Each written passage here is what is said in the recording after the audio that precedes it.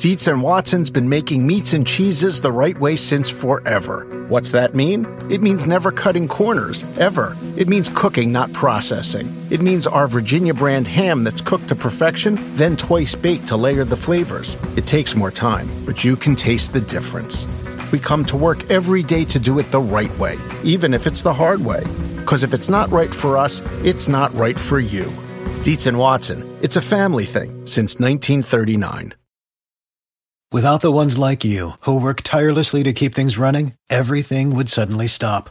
Hospitals, factories, schools, and power plants, they all depend on you. No matter the weather, emergency, or time of day, you're the ones who get it done. At Grainger, we're here for you with professional-grade industrial supplies. Count on real-time product availability and fast delivery. Call, click Grainger.com, or just stop by. Grainger, for the ones who get it done. All right, this is a guest I wanted to have on for a very long time. Really looking forward to having her with her incredibly busy schedule. She's kind enough to make some time for us. Nets analyst, Sarah Kustok, how are you? I'm wonderful. Thank you so much for having me, Nate. I wish it was on better terms when the Nets had been playing a little bit better, but nonetheless, I appreciate you having me on. Yeah, I thought when we first tried scheduling this, they're this great story, and now they've lost 6 in a row. I know. Lost a little bit of steam. Hopefully that changes. Were they upset losing to Oklahoma State last night with those uniforms and the Magic? Did you like it? I honestly, the entire game, I kept having to double think, like, where are we at again? Are we down in North? And I love all the City Edition uniforms. It's always fascinating and kind of fun to see what different organizations and teams go with. But yeah, I wasn't anticipating that out of Orlando. So, but I like the colors. It was just difficult to remember the Magic. Magic were the ones playing. Well, I guess we could say that some teams, such as the one that you cover, might have a slightly richer and more storied history to draw upon for those City Edition uniforms than some other ones do. But let's get right into it here. And this isn't where I originally wanted to start, but just, they've lost 6 straight now. What's been the difference for them as opposed to when they had that really nice run in the immediate aftermath of the Kyrie Irving injury? You know what? I think, when they were making that nice run after the Kyrie Irving injury and into the Karis LeVert injury, I think in ways that got overlooked that right around that same time, they lost those 2 key players. I think in many ways, you can kind of break down and look at all the numbers and the changes defensively, some of their struggles at that end. You add in the fact throughout this, David Nwaba had become a key aspect to what they were doing with that second unit. He got lost for the season with an injury. So I think there are smaller kind of factors under the top layers that you look at that are part of the reason why they haven't been playing as well. And 2, overall, I think they just haven't been shooting the ball as well as they were early on during that stretch. And a lot of these players who really have been so solid, those like Garrett Temple, relied upon maybe with more responsibility, ball handling duties, minutes than, you would initially anticipate at this point of the year. Things have just evened out a little bit. And I think over the course of these last 6 games during the 6-game losing streak, even when they're creating open shots, getting good looks, they haven't been going down. That's been a major factor in their inability to close out games in the fourth quarter, because the fourth quarter has been a big issue here as of recent. And also Spencer Dinwiddie has been taking on such a major load. And I think in the early part, he was just really tremendous, and he still has continued to be. But I think defenses have adjusted, and defenses have changed to playing more of a drop-back defense. So they've taken away a lot of the threat of what Jared Allen has been able to do, DeAndre Jordan. And I think a lot of that has been predicated on the Nets not shooting as well. So opponents have been able to game plan a little bit differently on how they've been taking away some of that effectiveness of Dinwiddie and of the big men. Yeah, Spencer, just the fact that he's not hitting the 3 this year, I think it seems like teams have really adjusted. Last night against the Magic, he had a lot of open looks that I think last year he would have been really happy to have, and he still has to take those shots, if that's what the defense is giving him. You mentioned how teams are playing a more conservative style against them, and I think he's a better shooter than what he's shown in the last 10 games or so. Would you agree? Without a doubt. And I think, and we had seen that consistently out of Spencer. I mean, he's one of my favorite players, just to watch, to have seen how he's developed, the player that he's become. I really do believe that he, should be and is in the All-Star discussions.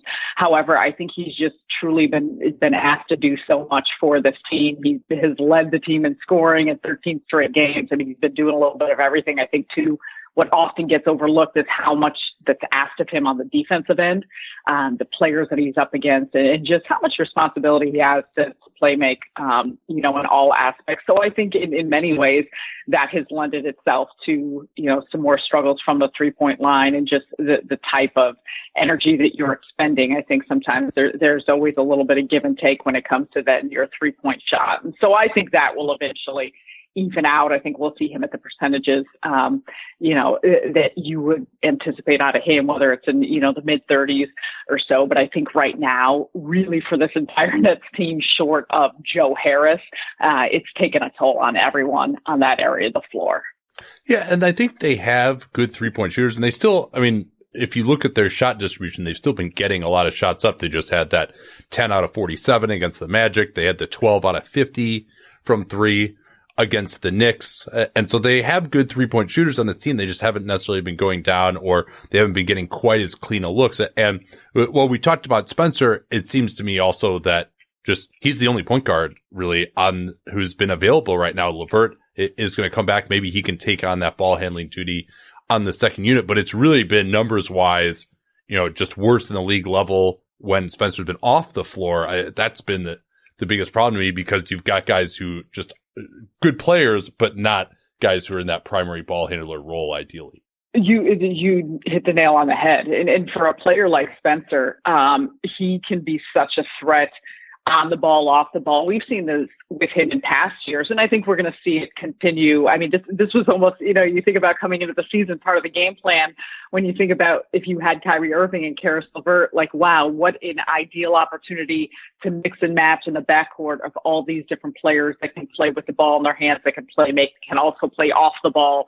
They're all such effective scorers in their own right. And so, yeah, I think when it comes to Spencer, it's been one of those circumstances where he's been relied upon for all of that. And, and Theo Pinson has had some opportunities to come in, John and Musa, Garrett Temple, of course, he's a player who really has done such a nice job there in the second unit of kind of being that primary ball handler, but none of those individuals are true point guards. And so that's where I think, some of the balance falls of how they've been trying to figure out to piece that together. I mean, in reality, over the course, Nate, I would say the last, 5, 6, 7 games, maybe more, a lot of what they've done with a second unit in Kenny Atkinson, and it's worked well.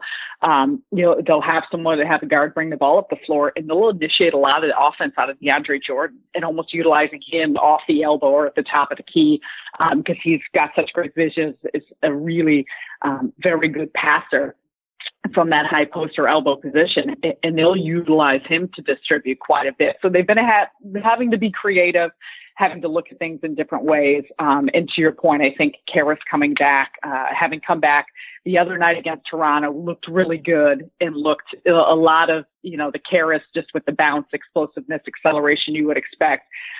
He didn't play it at Orlando because of the back-to-back.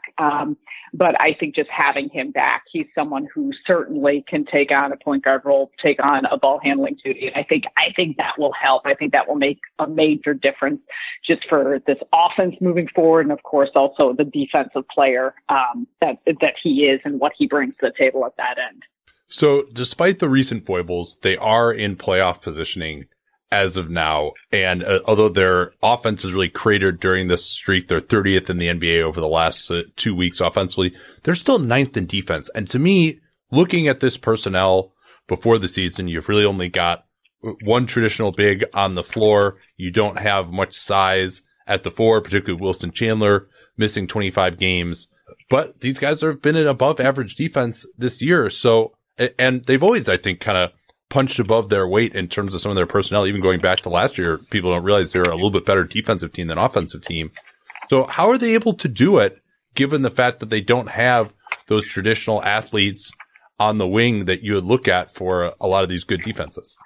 You know what? I think Kenny Atkinson, and now in his fourth year as the head coach of the team, I think I have such a tremendous amount of respect for him as coaching staff, just the way that they game plan and approach things at that end of the floor. And they have systematically, even from the beginning, and you see it in offensively in their shot profile, in the shots they want to take, big on analytics. But if they want to take the threes, they want to get to the rim. Don't look for a lot of mid-range shots. Of course, getting your points at the rim from the three-point line and free throw line, that's a major factor in what they look for defensively. You know, they want to keep the ball out of the middle, but they're willing to give up some of those long twos. They're willing to give up, or at least live with some of those mid-range shots. They want to take away the, high percentage, the corner three-point shots. They've been excellent with their rim protection. And that's a major focus just on how they orchestrate their defensive schemes. And so I think that's their baseline of everyone understanding what shots they're looking to take away, what shots and where they're trying to steer guys on the floor. And then throughout the years as they progressed, and it really started last season, and we were starting to see this across the board in the NBA, which has kind of been fun. But last year, and maybe it was towards the back end of, the season and a half ago, is when Kenny Atkinson started using a zone. And it's when they were struggling defensively. They were giving up a ton of points. It's like, okay, what can we do?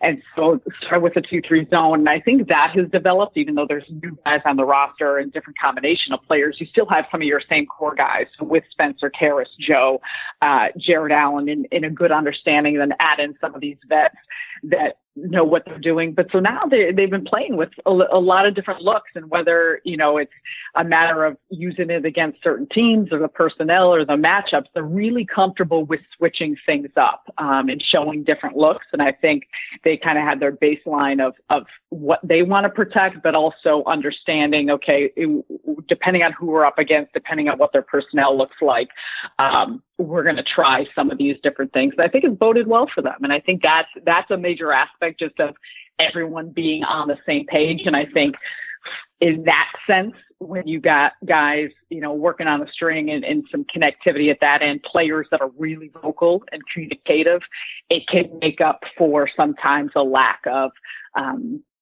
some of that, the skill set you have, or some of the natural, you look at, some of the junkyard defenders or just guys that get after it on that end. I think that adds to it. And then there's a few underrated guys. I mentioned Spencer Dinwiddie. I think Garrett Temple is good on that end. Like there's a couple guys that help keep things together in that capacity. Jared Allen has taken a really big jump in his rim protection, his physicality. You bring DeAndre Jordan. So I think it's a combination of a lot of things. But I think it just starts with a baseline of the understanding of, okay, what are our main goals on defense and how are we going to execute this? So you mentioned how they do such a good job with the math on both ends, particularly defensively, forcing teams into a lot of mid-rangers, taking away the rim. You mentioned the zone, but in their base man-to-man, what does that look like on the floor? Like, how are they schematically forcing teams into shooting mid-rangers? Because in theory, every team wants the other team to shoot mid-rangers, but not all teams that execute that.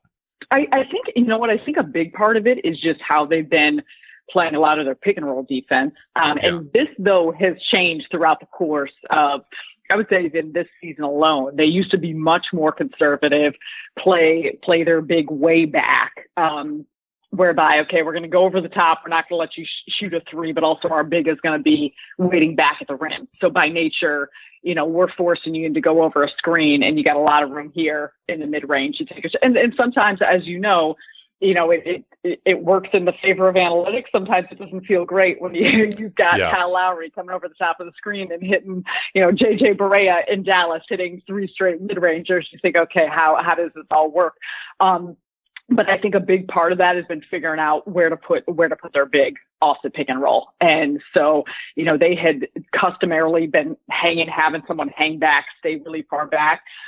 They were getting beat quite a bit off a 3-pointer up top. And I think they changed, it's some way, I would say, throughout the midway point of this first half of the season, of having a big up high, looking to have them contest and just pulling in your wings.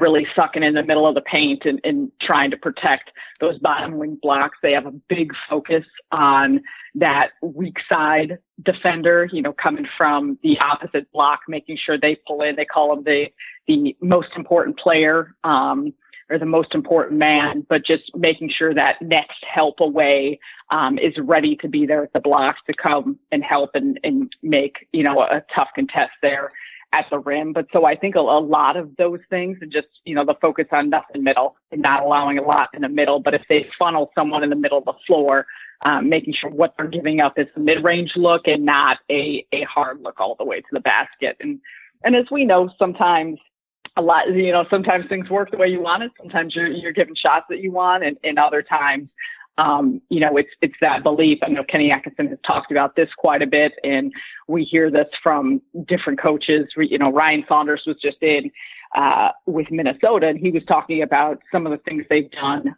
in just different models of teams and coaches that they look to. And he said sometimes the toughest part is you believe in a certain system, you believe in the way you're doing things, but it may not always translate initially into wins. It may not always translate. You don't always have the type of personnel that's going to get you those wins, every single game or in certain moments. So just a big picture belief of the way you're doing things the right way. And that's where I point to, Atkinson and the staff, when they came in that first year, they've been flexible, and you change with the way you need to change to win. But I think they had the idea of, okay, even if we're not getting the amount of wins we want, we're giving up the type of shots we want. We're giving up the shot profile on defense. We're taking the shots we want offensively. And you just have this belief that these shooters, same as we talked about these struggles offensively, and with a lot of these guys that are better, probably 3-point shooters than what they're shooting now, you believe that it's going to even out and you're going to get to that point. And so I think, kind of both ends of the floor, that's the way they look at it, just kind of sticking with the beliefs of what you want to do, and knowing that if you keep doing it the right way, that eventually it will translate into the type of play and the type of wins that you're looking for. Yeah. All right. Let's take a quick break here, but you kind of spawned a thought that I want to get into about just the overall Nets culture right after this. Man, it is crazy to think that I've been working with Helix Sleep since 2015. And I think that's because my story with them seems to really resonate with listeners. If you've never heard it before, that was kind of the beginning of the direct-to-consumer boom. And there was another very prominent mattress company at that time that was trying to convince you that mattresses were one size fits all. They found the one formula, the one mattress that was going to work for everyone. My then girlfriend, now wife, and I ordered that mattress. We ended up having to return it because, hey, guess what? Not everyone is the same. And then she did some more research and found Helix Sleep. We took their sleep quiz and we found a mattress that actually worked for us and our body types. And Helix offers 20 unique mattresses. Everybody sleeps differently, and Helix mattresses are designed for specific sleep positions and field preferences, hot or cold, side sleeper, back sleeper. So take that Helix Sleep quiz, find your perfect mattress in under 2 minutes, and it's shipped straight to your door, free of charge. It's no risk because you really need to sleep on the mattress in your own home. You're like, well, how should I order this if I can't sleep? I'm like, yeah, you're not going to learn anything by going to the mattress store and sleeping on the mattress where, do I take my shoes off? Do I leave my shoes on, but then my feet kind of hang off the bed because I don't want to put my shoes on the bed? And is it weird that I'm laying here for more than 30 seconds? You can't tell anything under those circumstances. You might as well just order it, get it sent to your house, get that 100-night trial. They're 10 to 15-year warranty, depending on the model. And there's never been a better time to try a Helix Sleep mattress because they are offering 20% off all mattress orders and 2 free pillows for our listeners at helixsleep.com/capspace. Easy to remember /capspace. We talk about all the time here on the program. That's helixsleep.com/capspace. This is their best offer yet. I can attest to that since I've been working with them for 9 years, and it won't last long with Helix. Better sleep starts now. Don't forget that /capspace URL to let them know that you came from us. Man, I just love American Giant. Just an amazing clothing company. I was reminded again of how much I love it when I drove from California to Montana over the All-Star break. And you know what it's like when you're on a long road trip and it's cold, particularly when it starts off warm in the Bay and then we get into some really cold areas. You're like, well, I don't want to wear like my jacket in the car, but then when I get out to fill gas, I'm going to be freezing. But the American Giant hoodie was perfect because despite being made out of a nice heavy material that'll keep you warm, it's not too hot as well. So I was able to wear it in the car, not be too hot, step out of the car, and still be warm enough when I was filling up gas or going into a restaurant or something that I didn't feel like I needed my jacket even when it was cold outside. These things are amazingly durable. I proposed to my wife wearing an American Giant hoodie in the Grand Canyon almost 7 years ago. I still own that same hoodie. I still wear it constantly. And American Giant has since spread out into all sorts of other types of clothing, like their premium Slub Crew tee, the No BS high-rise pant, the slim roughneck pant featured in Giant Magazine issue 2. Every American Giant piece is made in America and designed to last, no exceptions, and it provides year-round comfort. So find a closet staple for every part of your spring days at American-Giant.com and get 20% off your first order when you use that vendor code CAPSPACE at checkout. You remember we talk about CAPSPACE all the time here on the program. That's 20% off your first order at American-Giant.com. Don't forget that CAPSPACE code to let them know you came from us. So you mentioned a lot of this and probably 3 or 4 things in there. And it goes back to something that struck me as you were talking, that this organization, I've just been very impressed with their commitment to doing things the way that they believe it should be done, whether it's, and either they're not doing it as much now, but there are a lot of times when just having that big hang way back on the pick and roll can just look really bad. And maybe some games the other team's going to go nuts for mid-range, or they have a shooting big. Like I remember a game early this year where Valanciunas just hit like 2 or 3 threes in a row in the first quarter against Memphis. And they're, hey, we're just going to let him shoot. You know, this is the scouting report. This is the math. When it comes to the way that they've rested players, when it comes to the way that they even deal with injuries sometimes, you know, they don't necessarily believe in like giving updates, and people like me complain about that, but they don't care, you know, and they're going to do things the way they want to. And, you know, whether it's coming in and getting treatment when you need to get treatment, which is something that seems like they're more aggressive about than any other team in the NBA. It really seems to me, and I'd love to hear your thoughts on this, that their culture is, we've got our way of doing things and we think it's going to work, and the short-term optics may be bad, but we just don't care. And I think, you know, with that being said, to add on to it, I think their philosophy, it's the base of everything. Their philosophy behind the culture is player first. Yeah. And so I think because of that, the players feel, their idea and concept is the players feel this in whether it's stuff on the court, whether it's with rehab, whether it's, you know, whatever it is, with their families, with taking care of their families, with whatever activities, that we are always trying to do everything to the benefit of making you the best player person that you can be. We're trying to make things as easy as possible on you and help you be the best version of who you can be, who Spencer Dinwiddie can be, who Joe Harris can be, who Karis LeVert can be. And I think also a part of that initially too was bringing in the type of character players that they felt like fit the character and fit what they believed was this idea of their culture, and they bought in. And the more that players bought in, and I'll go back to the Jared Dudleys of the world, the Tamari Carroll, Ed Davis. I mean, system, even if it was players that they didn't necessarily know or believe or think, would be there for the next few years or for the big long term, just knowing that they would take care of them as players, help them to be better, help them in the context of winning in their careers. And it's paid off. And so, yeah, I think to your point, with all of that, I think they want to make sure to alleviate a lot of the unnecessary pressures or whatever pressures for players. And the guys that are currently in the system, the guys that have been around, appreciate that and they like it, and you could feel it. And whether it's, you know, the way things are in the practice facility, whether it's what the training facility is like, whether how they go about things on game day, whether it's travel routines, the sports performance teams, you know, the meals they have, you name it, top to bottom, they have a great attention to detail And because of that, I think the players feel like it's a place that they want to be at and have people behind them that will help them become the type of players that they want to be. So you mentioned unnecessary pressures that they relieve. What are some examples of that?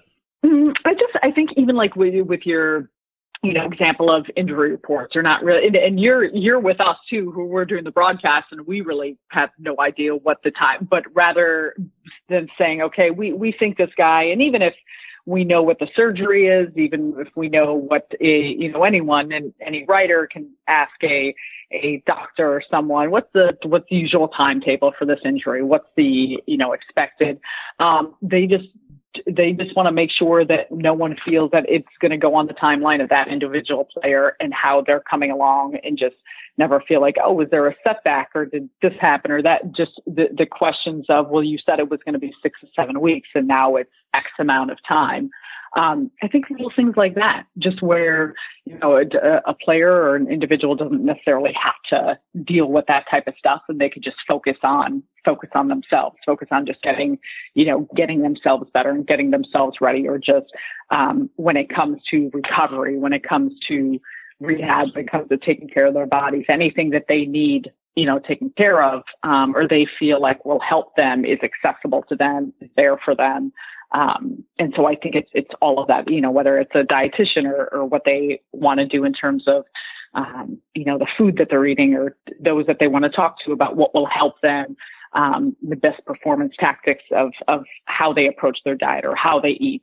There's just so much detail, the sleep that you have, and just looking at those type of things. And I think that's across the board. I think in the NBA, it's fascinating, as I'm sure you've seen, just how much has changed, how much has been added to the type of study and research that organizations do, that teams do, to try and maximize what their players are, just been taking care of their bodies and taking care of their mental, their physical health and well-being. And so I think that, the Nets are a part of that, just as many organizations are, making sure that all of those resources are available for their players.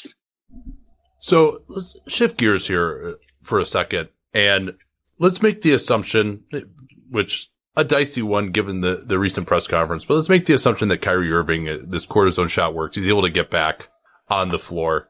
What do you think this team needs? What aspect of this team could be improved as we go into the trade deadline to maybe make them a little more dangerous in the playoffs?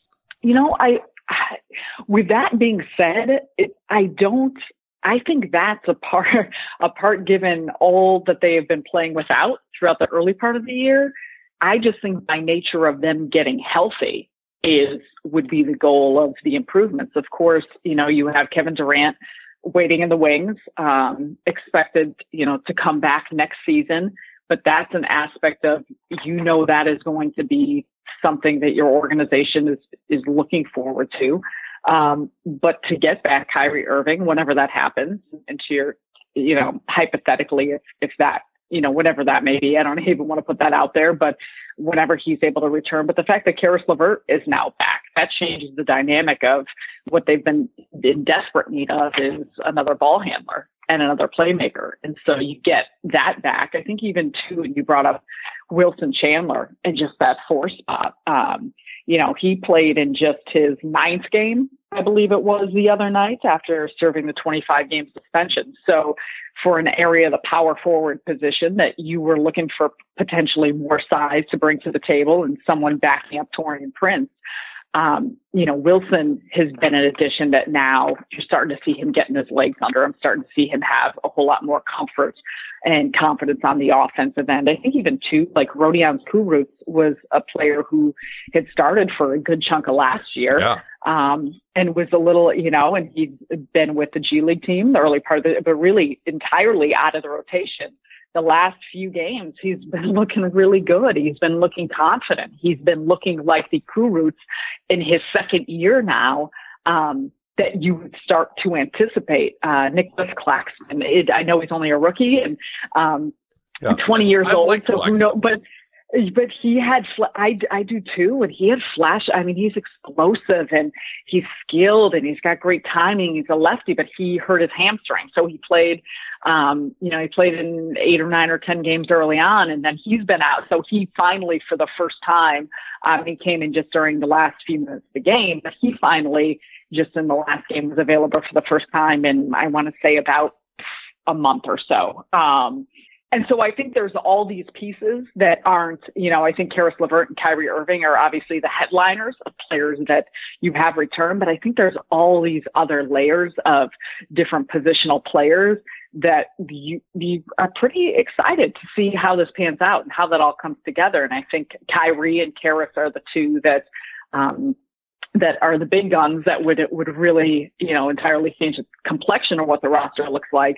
But I think these other pieces, as they start to come together, will make a major difference. And I do think, even though it's not something that I think the team very much cares about this season, I think they are not just playing out the string until next year when Kevin Durant is healthy and available to return. However, I do think you think about that fact that he is a member of this team that will be back next year. Yeah. So, and looking at the big picture of what you're doing and how you're doing things and gaining that momentum this season going into next season, that's the perspective I would have on it, rather than thinking about some rash decisions at the trade deadline of who you need. I think there's a lot of pieces that should be starting to come together for this team in ways that you would be curious to see how it all comes together. Yeah, and I wasn't anticipating that there would be a major move. I mean, even LeVert, he basically can't be traded this year because of the extension that he signed. The cap math is too difficult there. And, even for people who they should sell high on Dinwiddie, well, that doesn't account for the fact that he was the guy who recruited Kyrie, who in theory then recruited KD and DeAndre Jordan. So it wouldn't really make a lot of sense to move him either. He's been tremendous. I mean, he's been a player that you've relied. I mean, you talk about durability. It's just someone who is willing to play and take on any. You need me to start and be the superstar? In. You need me to come off the bench and be a 6-man? In. Like whatever you need me to be a facilitator, you need me to score a defense. He has been someone who has shown whatever you need me to do, I'm here to help you win. And so that to me makes a individual such a valuable asset. So KD, when you look at him on this Nets team, how do you think he changes things for them and some of the roles of the guys who've been on this team playing without him and obviously without Kyrie as well?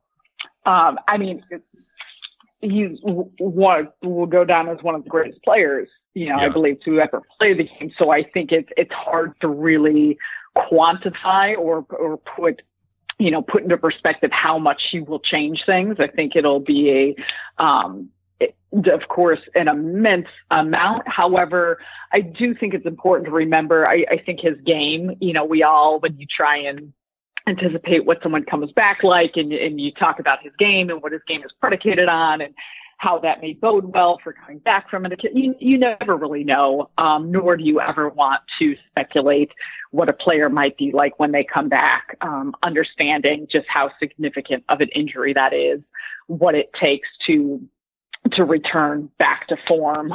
So I think, that will be a wait and see process of how long it takes to be the Kevin Durant as we know him to be.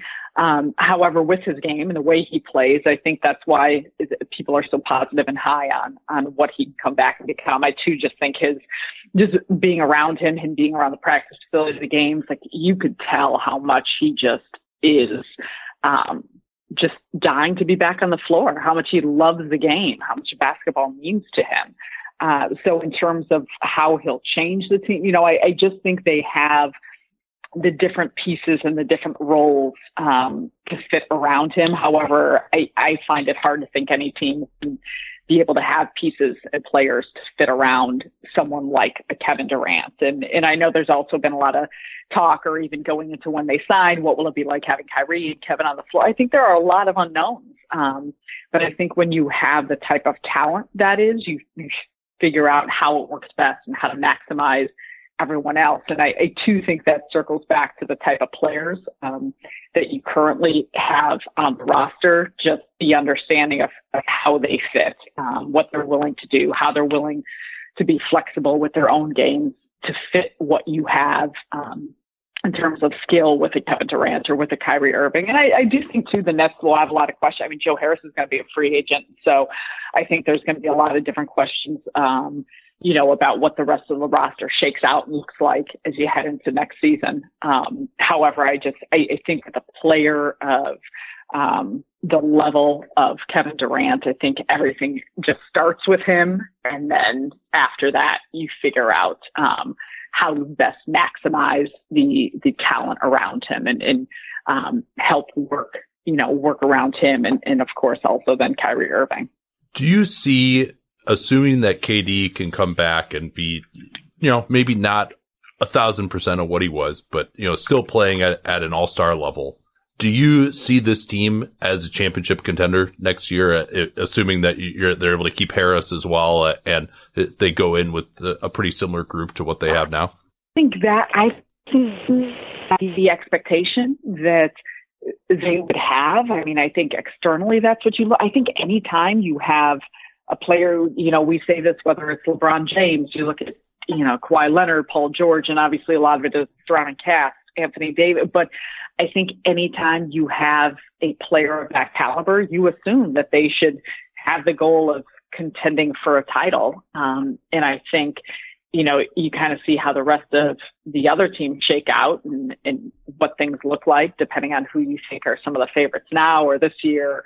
But as we know, the NBA has, especially over the course of the last couple of years, things have changed so dramatically year to year. I'm not sure we'll see the same type of shifts or the same type of shifts in rosters, but there is such a tremendous amount of talent out there. There's such a tremendous amount of young talent out there. I mean, you think about, I'm curious to see, even just in the East in itself, like what shakes out with Milwaukee and what happens with what they do and how Giannis looks and the improvements they make. And Philadelphia is a team that I have so many questions about, but they also have, players that have such a high level of talent, but there's so many moving parts, throughout the league. But I think if this is the roster you're looking at and you're looking at a Kevin Durant back healthy, a Kyrie Irving back healthy, I do believe that they should have championship goals and aspirations. And I think the rest of everything else plays out, how it does, given what the rest of the league looks like and what other teams look like. But certainly I think that will be a part of what's in their mindset and what they'll be shooting for. I think that those guys, Kyrie is someone who's deemed to need the ball, but, he also played next to LeBron James. He has that experience that KD has played next to a lot of stars as well. And both those guys can shoot, which is the biggest thing where they can fit together. I think they could be a really, really good offense, close to the best in the league offense. They'd have so many ways that they can attack you, whether it's the KD mismatch, Kyrie pick and roll. You can bring Harris off of screens. You've got a nice alley-oop threat as well. I'd be a little worried about their defense getting to a championship level. I think that's where they might end up needing to balance the roster a little bit more to get that one guy. Cause I don't think KD at 32 coming back from the Achilles injury is going to be, your number one stopper on the wing. They might need to be able to get that player if you're really getting deep in the playoffs at this point. That's the one thing that I think that they might be missing if you're really talking about them in the top echelon. And I agree. And I think all those things are valid questions. And that's where I think when you look at young players, that would be my question with how good of a defensive stopper can Caris LeVert be?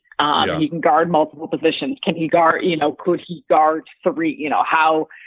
How big could you go? How deep could you go with having him as a wing stopper? Can he become that? I think the same thing could be said, Dinwiddie is still how you're utilizing him. I do think just another bit, you say, okay, if we're really thinking about this big picture, who's guarding LeBron James, who's guarding Kawhi Leonard, those type of questions. And those are excellent points. So that's where I think the way the rest of the roster shakes out, what else you have, who you do have. But I do think the great equalizer always seems to be shooting.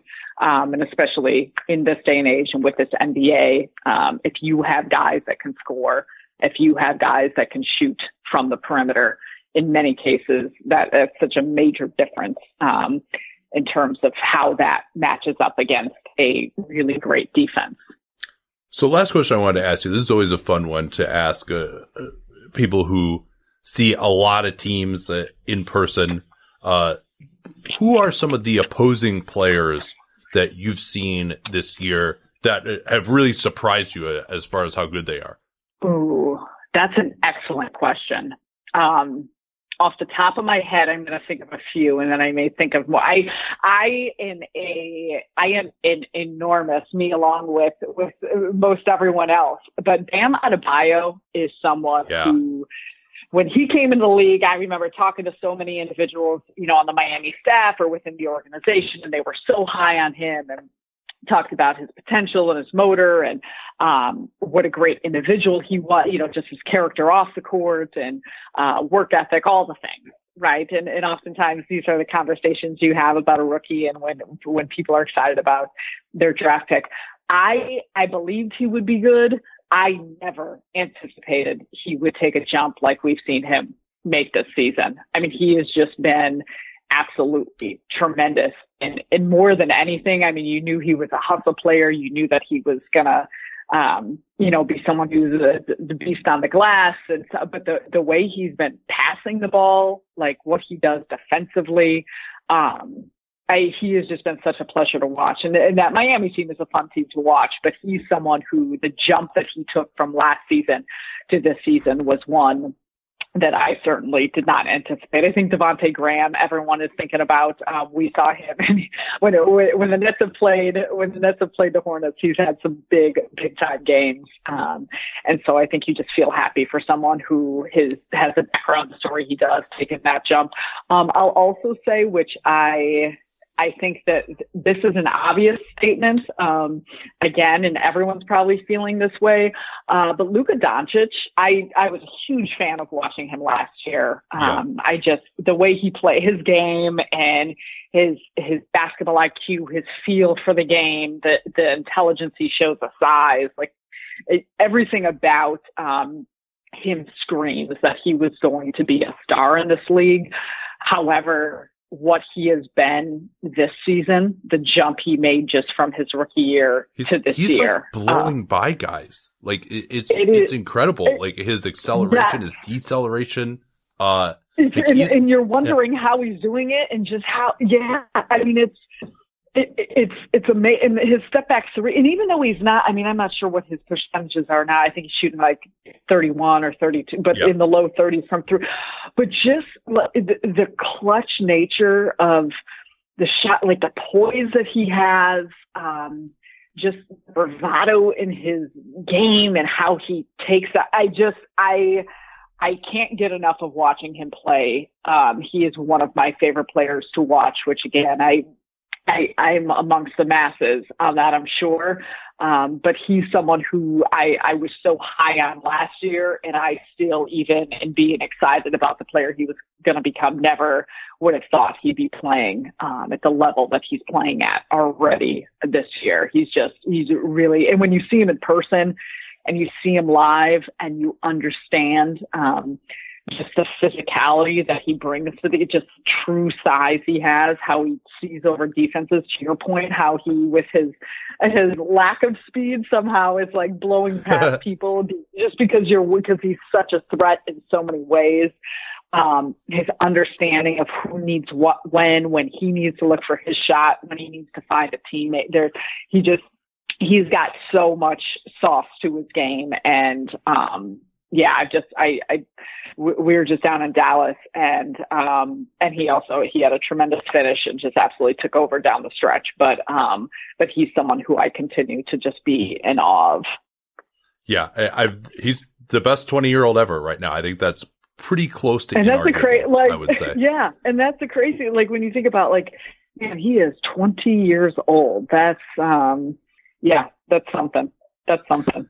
And the funny thing is, and I subscribe to this a little bit, maybe not as much as some people, that people thought, okay, well, he's really good right now, but he's not that athletic. He's a little pudgy. Like, how high is his upside? Well, it turns out it's pretty high. Yeah.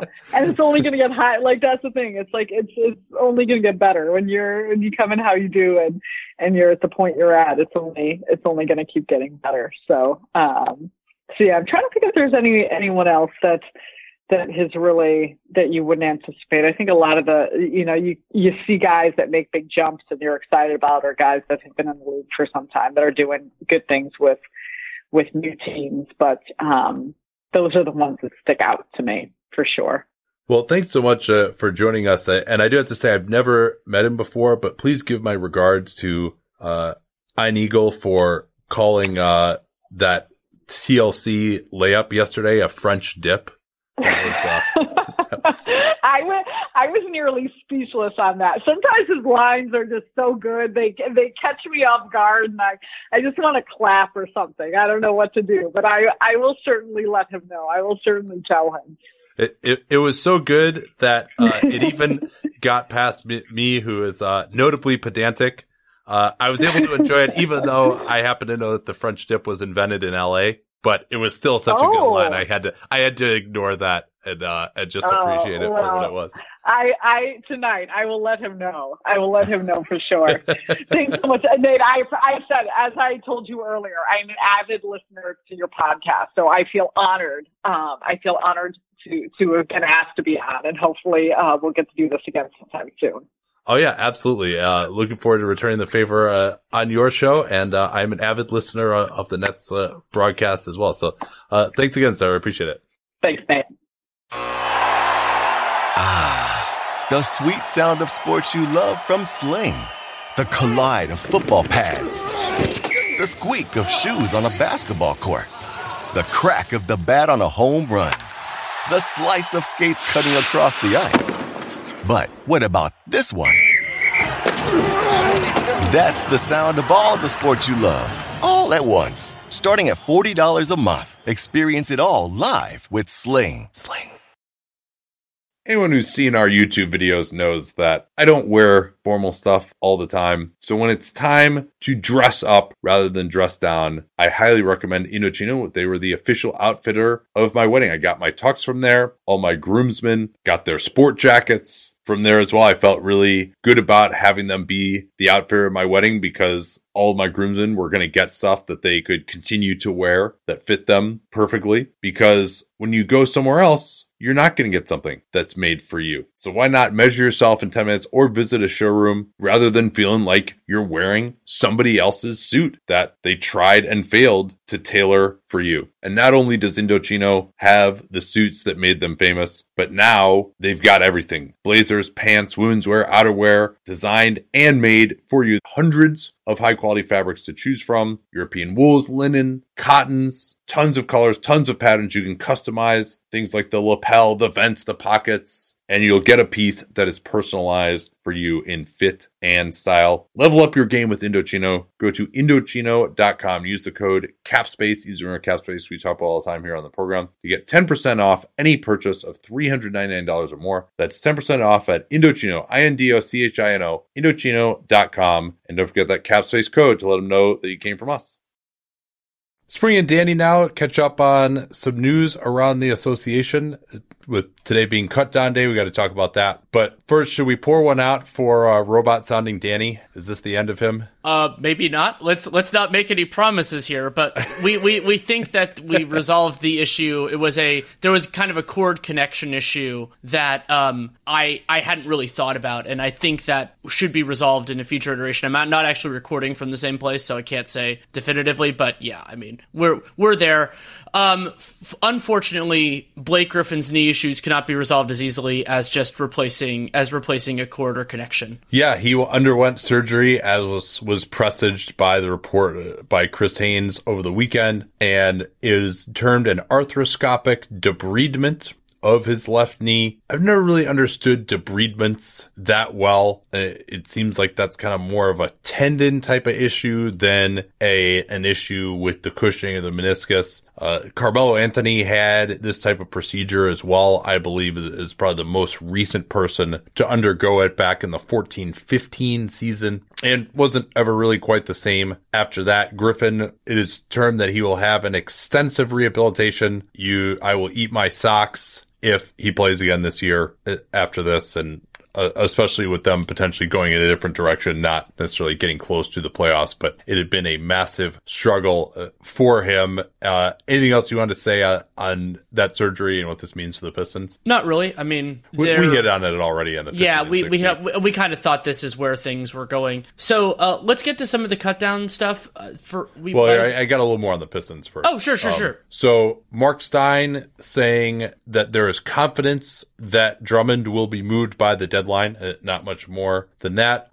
Also noteworthy that Markieff Morris has missed 6 straight games with a sprained foot. Doesn't seem like he'll be returning anytime soon. Could be a trade candidate there as well, considering that he's got that player option for next year, might be able to help some teams. I don't think he's been so amazing this year. I think they've really missed him much. And also, in more Pistons inscrutable injury news, Reggie Jackson, who hasn't played since like the first 2 games of the season with this back issue, he saw a specialist while the Pistons were in LA and is making progress, but there is no time frame on continuing full basketball activities. So it seems interesting to me that the Pistons fly to LA and then all of a sudden everyone sees these specialists.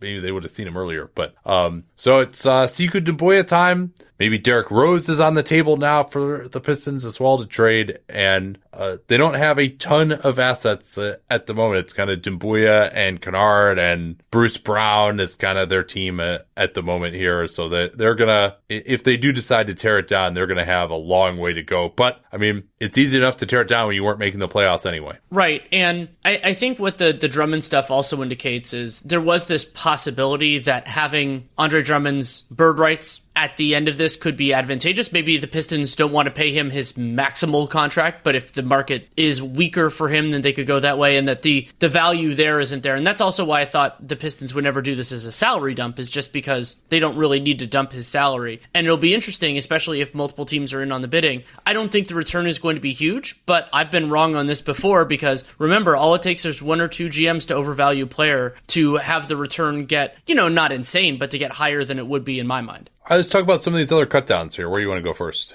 In no small part because I wrote about it. Let's start in San Francisco with the Warriors. Basically, what they did is they cut Marquise Chris right before, and let's explain actually what the cut down date is. So, the way NBA contracts work is that everybody who is on an NBA contract on and after January 10th, that contract becomes fully guaranteed, whatever the structure of it was. So that means you have to cut a player so that they clear waivers in time, which means that January 7th, I believe it's 5 p.m. Eastern on January 7th, is the cut down date. Marquise Chris was not a guaranteed contract, so the Warriors waived him, and it looks like part of what that is doing is that now that they don't have to pay him the remainder of that contract, that clears enough space under the hard cap for them to sign Damian Lee, to convert him and sign him, and it sounds like it might be a multi-year agreement, which is allowed as long as they have the capacity to sign him to that contract. And that doesn't preclude Chris returning even as soon as this year if he clears waivers, but and that's why it makes sense to me. I argued in the piece that I wrote for the Athletic Bay Area that another option would have been to try to trade Alec Burks, but considering the timeline with Lee basically running out of days really soon on the two-way, this makes a lot of sense. Yeah, and they maybe think that they'll get a second rounder for Burks. And of course, they had no cash to induce anyone, or really second rounders to induce anyone to take some of these other guys, like say a Jacob Evans. I think Chris clearly has outplayed many of the guys who are on this roster, but those guys have longer term guaranteed contracts than he does. So the Warriors actually have enough of their mid-level exception that they could sign Lee to up to a 4-year deal. It just can't start at anywhere above $1.2 million for this year. But considering that he's used all of his NBA days, he should get a decent payday this year. It seemed like when he signed the two-way this summer that this was something that they had agreed that they were going to do with him, or certainly outlined an agreement to do with him. And so they didn't have anything that and he's also earned it with his play. I mean, he's been more important to them than Chris. He's been their only threat on the wing in a lot of these games. So, and I'll be interested to see for the negotiation from Lee's perspective of how long of a contract he's willing to sign, what the guarantees are on it are going into next year when they won't have as many cost constraints, but they will almost certainly be deep into the luxury tax, in particular if they use that $17 million trade exception that they have. So as of right now, Warriors still only have 14 players on the roster. Kai Bowman is just going to have to go back to the G League in about 5 days. And at that point, they have all these guys who are out. The next time under the hard cap that they could actually sign a player would be in March. I think it's March 3rd is that deadline now. Depending on how much Lee gets, if he gets a little bit more than we expect, then that could even push that date back even further. And remember that the Warriors have part of their mid-level exception, so they could theoretically do this in different ways depending on what Lee agrees to. And also then Alec Burks, if he gets traded, that could open up some money under the hard cap. There are a couple different ways that Bob Myers can handle this. We're just going to kind of have to see how it works out. And another team that is doing creative accounting right now is the Houston Rockets. They waived Gary Clark. Gary Clark, who had been on a two-way contract last year, and remember the dance that they did with Daniel House and Gary Clark, and then he agreed to a contract that had non-guarantees for future seasons. I believe it was this season and next season in addition to last year. And this Albert Namad, I think his theory on this is pretty sound, that this is what he calls the no tax plan, which is to try to avoid it entirely. But something that I think is notable here with Clark is that unlike in the Carmelo Anthony and Michael Carter-Williams situations last year, where the Rockets used their cash on hand to pay the other teams to take those players and get their whole money off the Rockets' books, they did not do that here with Clark. And my theory is the reason they did that is to at least keep the door open for him to return to the Rockets. Yeah, that's a thought, because if he were traded and waived, then he wouldn't be able to come back. And they may go the 10-day route with him as well. Because remember, now after this, you can only either sign guys to a couple of 10 days and then sign them for the rest of the season. I mean, I think we'll see some of these guys maybe after the trade deadline could get brought back as well. And they still have Nene and Gerald Green they need to get rid of. So maybe the thought was that they needed to save their cash and assets to move off of those guys and open up roster spots plus more room under the tax. Other Rockets news, Eric Gordon is back. He's been back for the last few games. He was actually supposed to play in a back-to-back this week. Russell Westbrook is not playing in a back-to-back. He had been sitting out the second half of back-to-backs, but because Thursday is his return to Oklahoma City, he will be sitting out on Wednesday as well. Tyson Chandler has been out. His nominal backup center minutes are now going to Isaiah Hartenstein. Chandler, it's rib and shoulder soreness. Hartenstein has shown a little bit. I'm still not believing him as a playoff level contributor, but he can get some rebounds and run the floor, and he's taking some incremental steps forward this year. What else we got? We're going to have to keep an eye out in Philly. Our hopes for the NBA cast are that Joel Embiid will play on Thursday.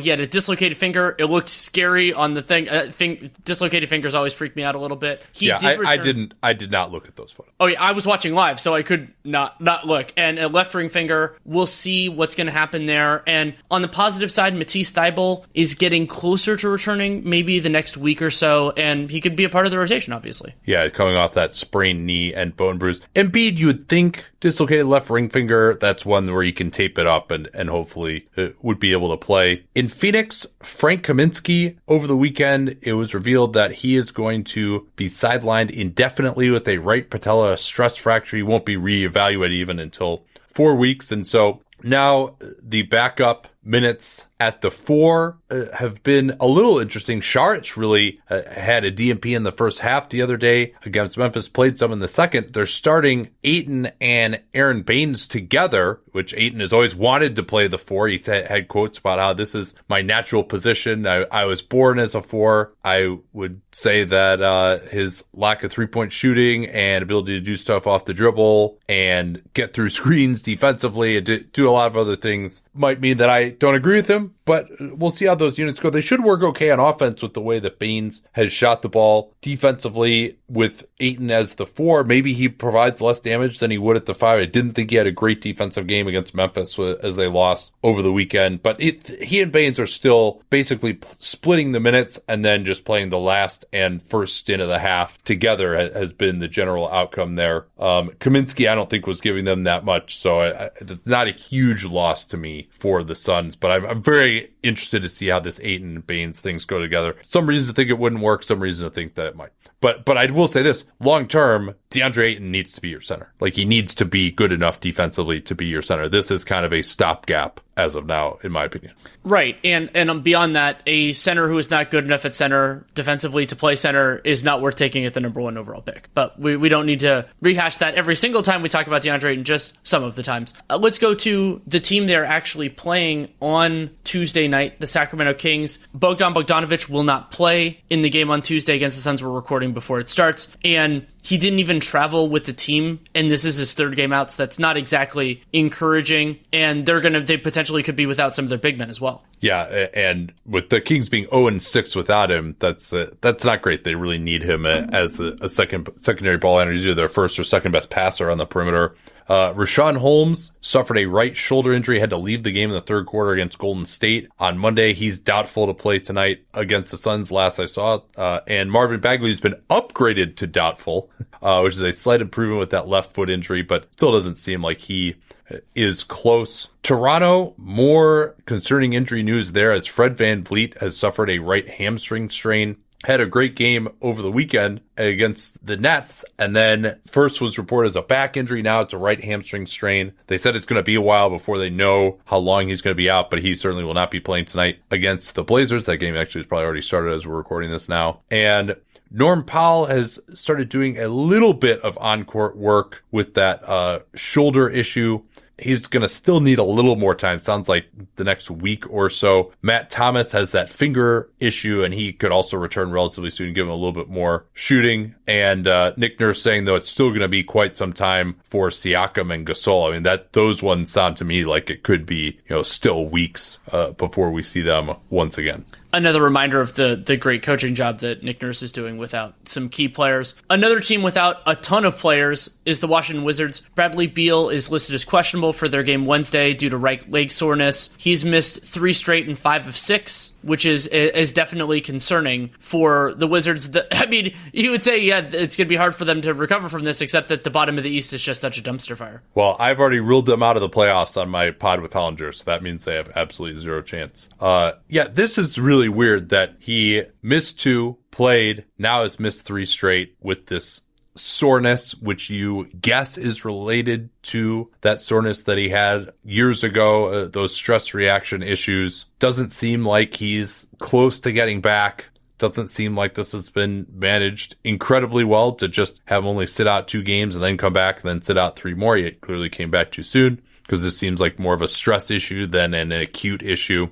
Garrison Matthews was a great story. Puts up 25 points and then immediately sprains his right ankle. He's not going to play on Wednesday. Davis Bertans is aiming for a return later this week, according to Candace Buckner, with his right quad issue. Chase Hughes of NBC Sports saying that Thomas Bryant, with that right foot issue that's kept him out much longer than it was supposed to initially, he's about a week away as well. And Mo Wagner still probably has another 2 weeks or so. He should just be getting out of his walking boot right about now. So that's still an indication that he's not particularly close. And remember, he sprained his ankle, came back, and then unfortunately sprained it again. So yeah, Wizards, not a ton of guys available at the moment, but they still beat the Celtics last night. They did. That was a crazy game. I watched the end of it when it got teensy bit close, but yeah, they did still win it. We could just jump to the Celtics. Kemba Walker has missed 3 straight with an illness, and he's questionable for their next game. Yeah, questionable for their next game. Robert Williams has that left hip bone edema. He could return inside the next week. For Atlanta, Jabari Parker underwent a non-surgical procedure on his right shoulder. We had a lot of these non-surgical procedures for the Hawks. I wonder what those are. But he's going to be re-examined in 2 weeks. So he didn't play last night as they lost to Denver. That game we talked about extensively on the Gamer Pod. So more minutes for Vince Carter, more minutes for Cam Reddish. They don't really have much in the way of traditional fours. Probably means we'll see more of John Collins at the 4 than the 5 necessarily. Chicago, I expect their defense to take a significant hit without Wendell Carter, who has been a solid defensive player, maybe their best defensive player this year. When you consider his position, obviously Chris Dunn is really good too. Suffered what he termed a moderate ankle sprain against Dallas last night. So that's, to me, kind of sounds like a 2 to 3 weeker. He said it was the most pain that he'd experienced as a basketball player. That's never great. And Daniel Gafford suffered an ankle sprain, but was able to continue. So that Bulls defense that has been so good, I do expect them to take a step back without Wendell Carter. The Mavericks are getting Tim Hardaway Jr. back. He was upgraded for their next game, but Kristaps Porzingis will be out on Wednesday due to knee soreness. This is not the same knee as his ACL. Yeah, this is his right knee. He had said he was hopeful to play to Tim McMahon, but then he's already been ruled out for Wednesday. And Porzingis had been, other than missing some back-to-backs, totally healthy this year. So this is now a concern. They're obviously going to be cautious with him. They got back on track offensively against Chicago at a 128 offensive rating in that game. Hardaway might be more important to their offense, frankly, just the way that he shot the ball this year. I was worried that hamstring issue would keep him out longer, but he came back and was on fire all of a sudden right at the start. Cleveland, Kevin Love apologizes. He said that he was acting 13 instead of 31. If I were him and I want to be traded, I wouldn't be highlighting what my actual age is, because that's part of the problem here. But this kind of seems like someone told him, or he told himself, hey, you know what? If your trade value is so low, you're not going to be able to be traded. They're just going to be stuck with you. It's going to be like the same situation as Chris Paul, where even if you're playing okay, you're not worth your contract. And so Joe Vardon and Sam Amick, their podcast, Joe was saying that perhaps the thought in Cleveland is beginning to shift a little bit, that they want to just get him out of there now. And that's always what the thinking probably should have been. If there was ever a point at which they could have gotten anything for him, I'd advise them to move them. We also advise them not to sign him to that extension to begin with. That is looking like it's going to be prescient.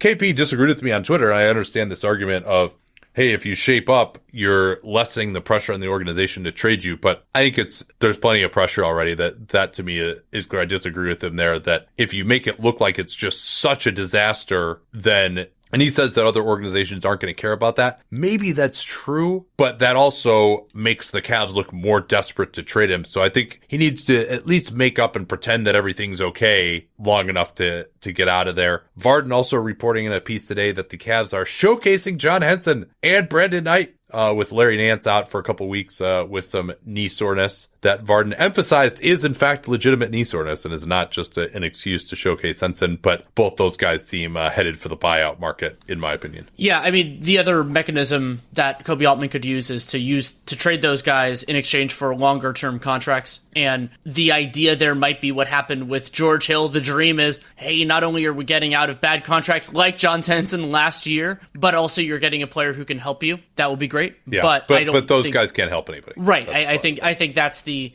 conceit there, at least in terms of me.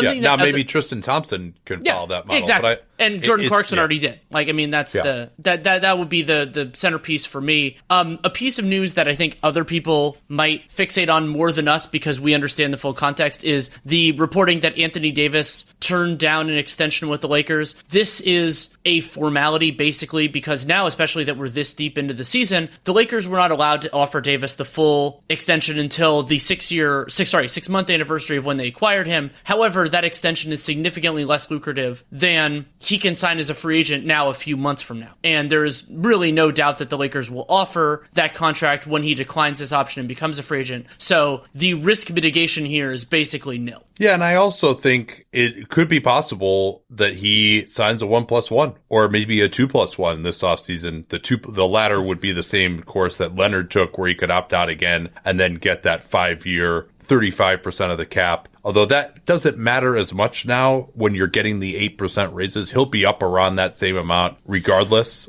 because the cap's not going up as crazily as it was in the middle part of the last decade. This is why I should have told you beforehand that I'm writing a piece on this. But yeah, that's what I'm going. I'm going to write a piece explaining the structure of AD's next contract. It was something I was talking with a writer today and realized, oh, that's a piece I should write. But yes, that. Malcolm Brogdon, another one of these concerning issues. He's going to be a game time decision against the Heat on Wednesday, was spotted going through some light 5-on-5 along with Victor Oladipo as well. Recall that it's been back and hamstring issues for Brogdon. Miami, Justice Winslow, remember him? He's on the Heat. He had missed 15 straight with a back issue. He did practice finally. He's going to travel to Indiana and New York with the team. Some hope that he could return from injury at that point in time. Jimmy Butler didn't play Sunday against the Blazers.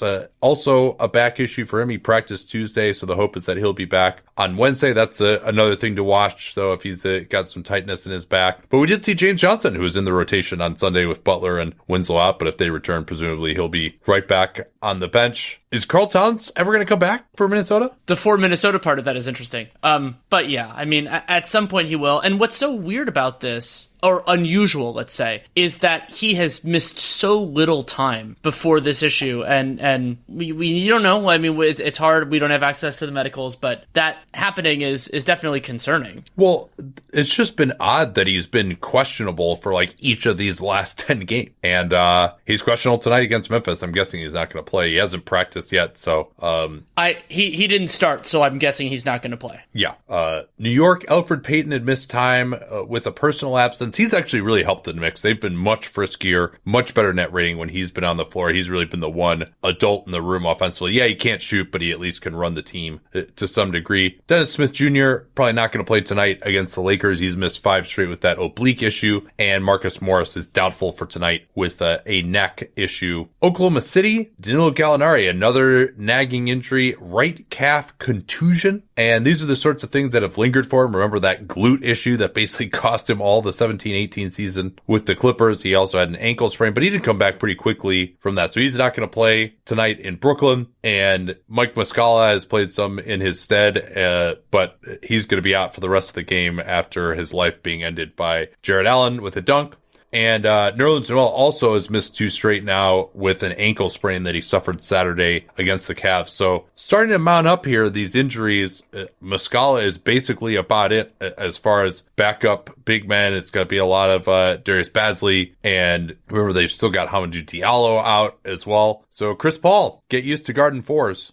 All right, we good here? Yeah, I'll just mention briefly that I had those 2 pieces that came out on Tuesday. The Warriors piece explaining how they can re-sign their pending free agents, including an addendum on the Chris Lee thing, which we talked about here. Also, the start of my 3-piece series on the first one was on the teams that I project to use cap space in 2020. Then what will come out on Wednesday is the teams that I project to be over the apron. So not only taxpayers, but not have the full non-taxpayer MLE. So you can look forward to that coming out, most of you, by the time you listen to this. Yeah, don't forget about Hollinger and Duncan, where John and I discussed our rankings of the players available at different positions via trade. And the NBA cast. Yeah, it's coming up on Thursday. Hopefully Joel Embiid will play in that game. We are feeling the pain of the NBA schedule makers in these national TV games when we have a little more flexibility than them. But Thursday is going to be it regardless, because there's a Warriors game we're both going to tomorrow. And we will talk to y'all tomorrow night. Till then.